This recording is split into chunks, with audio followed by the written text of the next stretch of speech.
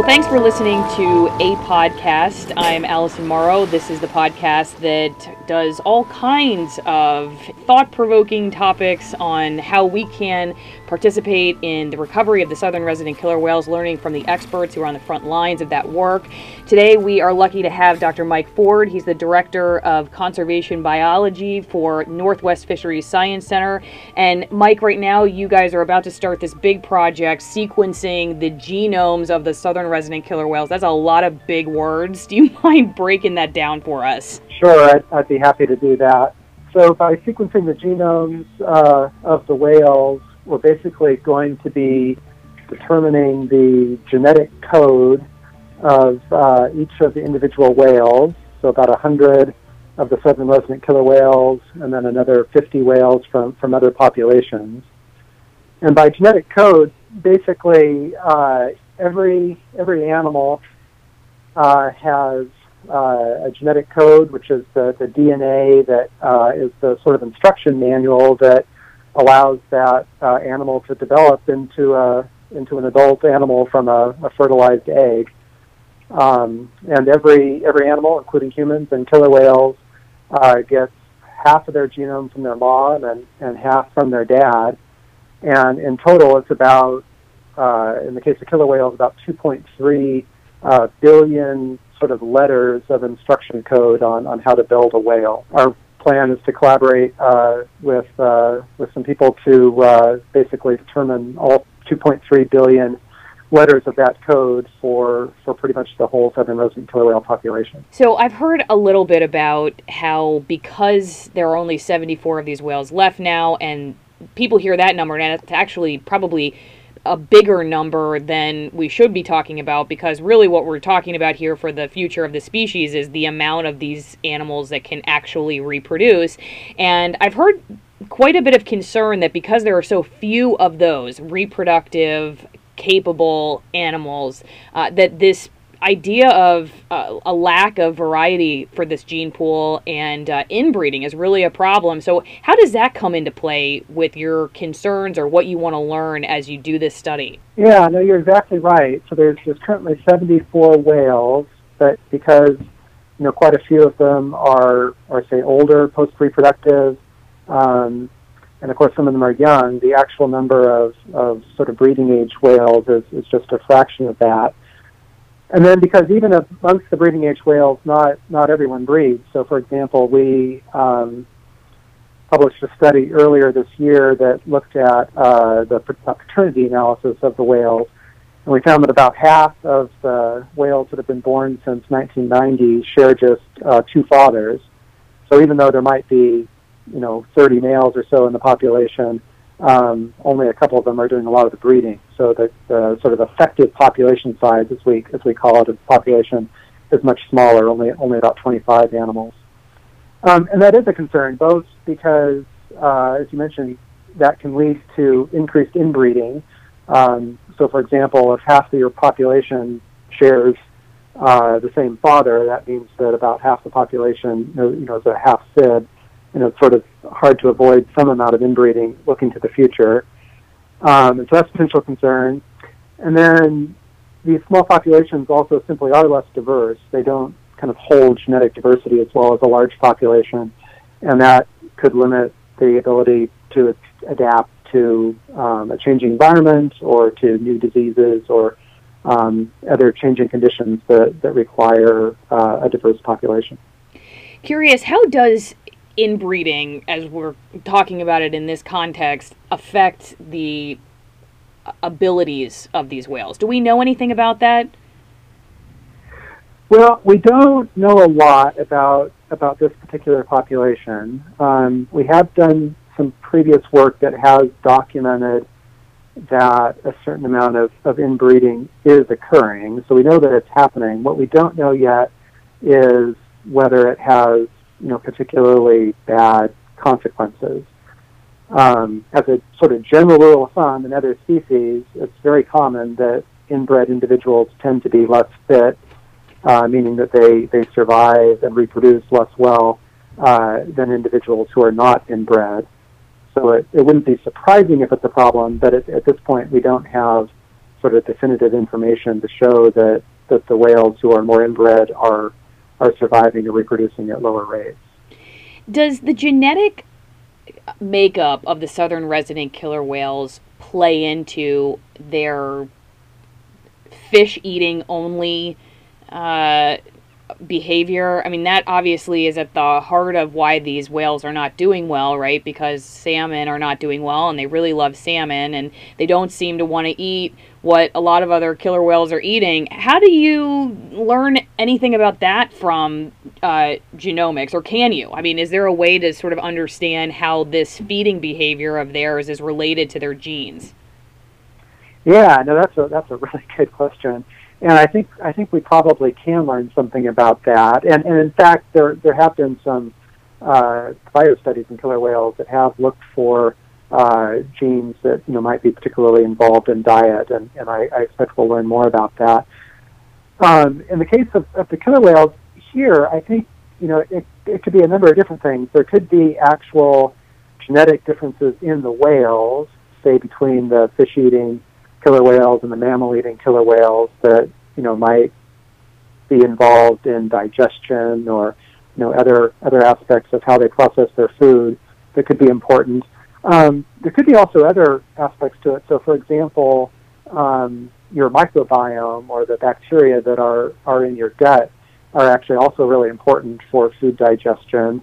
And it's possible that the fish-eating and the mammal-eating killer whales have different microbiomes, and that could contribute to their ability to process these different foods as well. We do know from other studies that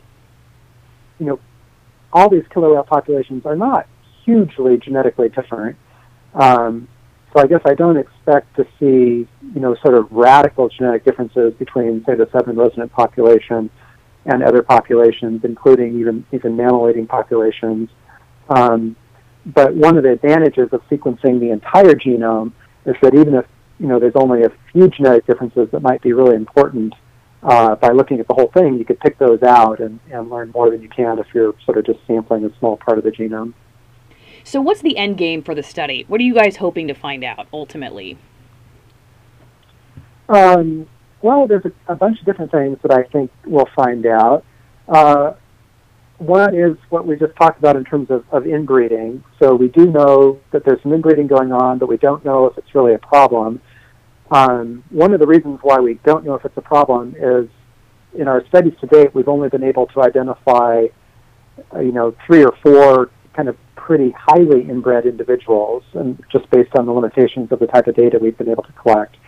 This study, by looking at the genomes of every individual, it'll allow us to get a really accurate estimate of inbreeding of every individual, and then we can correlate that with information on survival and fecundity and really find out if this inbreeding is making a difference or not.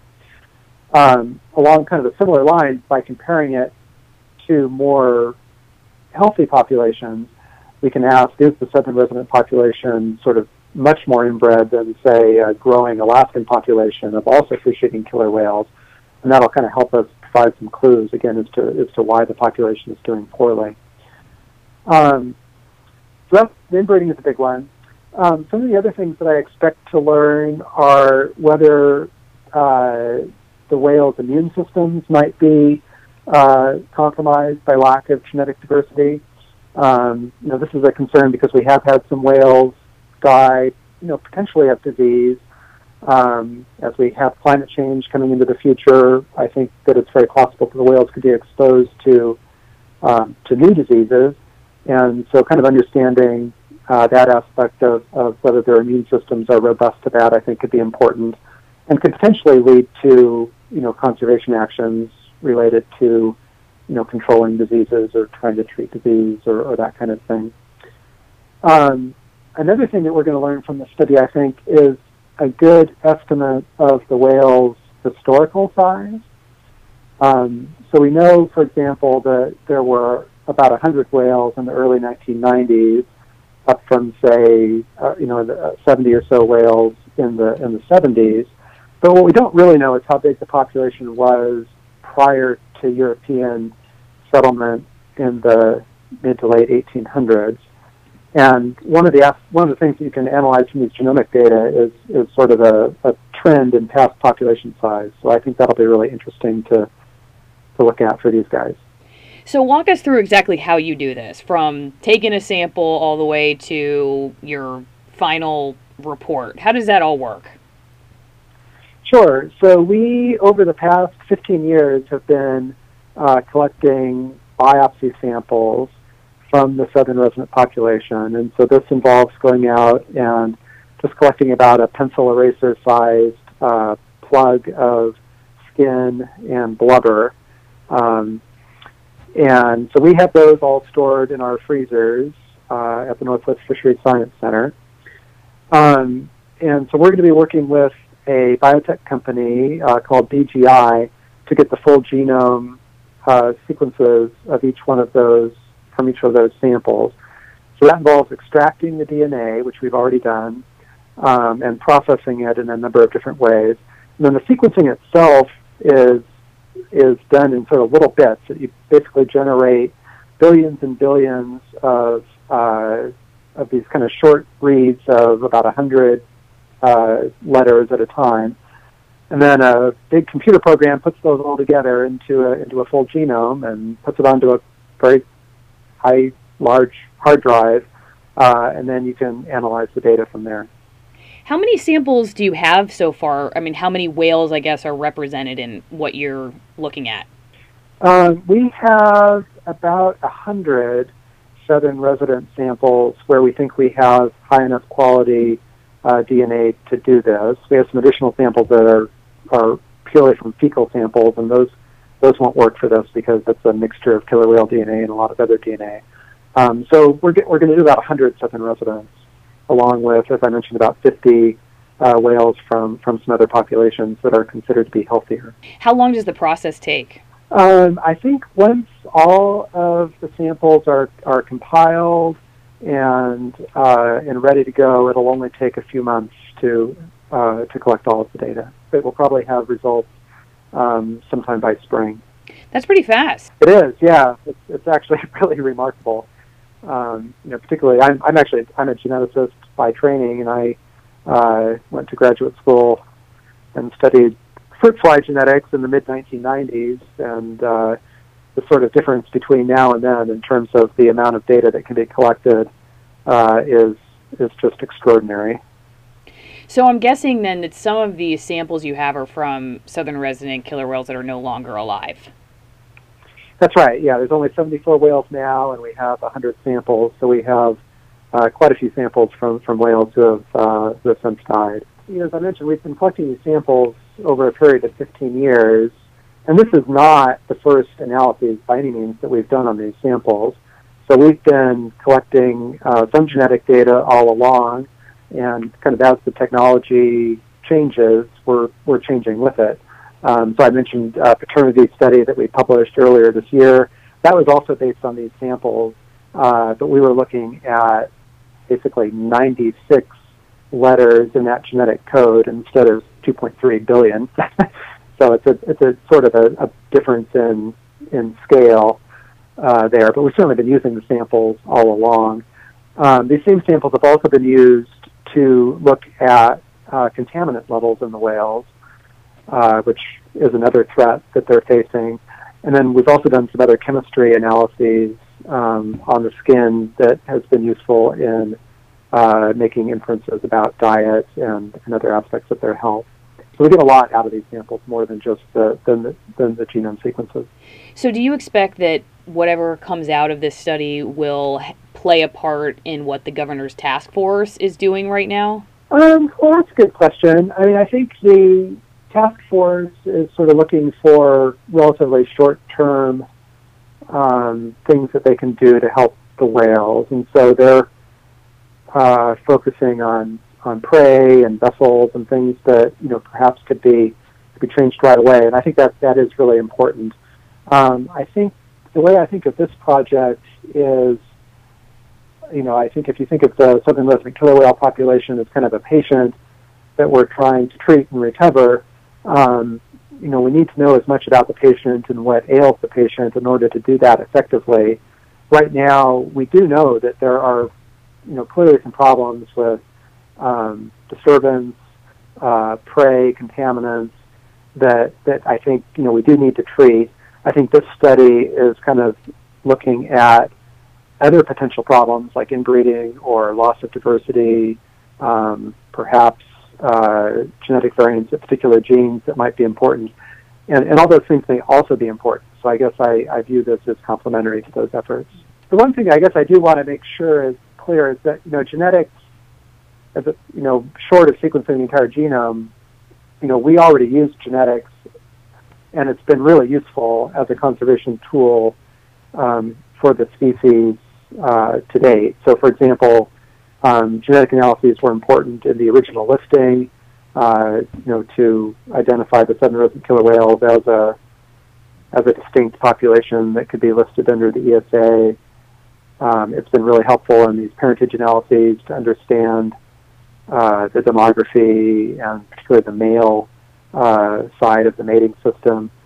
And then it's also been really important in the diet studies that have shown that the whales prefer Chinook salmon, and we've actually used genetics to identify the particular stocks of Chinook salmon that they're eating. So it's been a really useful tool already, and this is just sort of another big step up in what we think we'll be able to do. Are there any other species that have been the center of these genetic studies that have shown a similar affinity for a very narrow diet, and were there lessons learned about those species? I mean, off the top of my head, the thing that comes immediately to mind are a lot of insects that tend to be super specialized on particular plants. So, there are butterflies, for example, that will only be able to feed off of certain particular types of plants. And is that related to genetics? Yes, absolutely. Yeah. I think in the case of the whales, it's definitely more of an open question. As a species, killer whales eat all kinds of things. They're very generalist. What's kind of unusual about them is that they, subdivide themselves into these smaller populations that specialize on particular prey, and they seem to do this all over the world. It's not just the southern roseate killer whales, but there are multiple kind of populations. For example, in Antarctica, each of which specialize. Some of them specialize on penguins, some of them specialize on fish, some of them specialize on marine mammals, and so forth. Like even within humans, you have some populations that can digest milk products really well, and other populations that tend to be more lactose intolerant and so forth. And it's very possible that kind of thing could be happening with killer whales as well. These kind of more subtle genetic differences that can arise in populations where some may have the enzyme for digesting fish, and others may be more adapted to marine mammals and so forth, even though they're genetically similar in most other ways. All right. Well, Mike Ford, Director of Conservation Biology at the Northwest Fisheries Science Center. Mike, thanks for taking the time today. You're very welcome. It was a pleasure talking to you.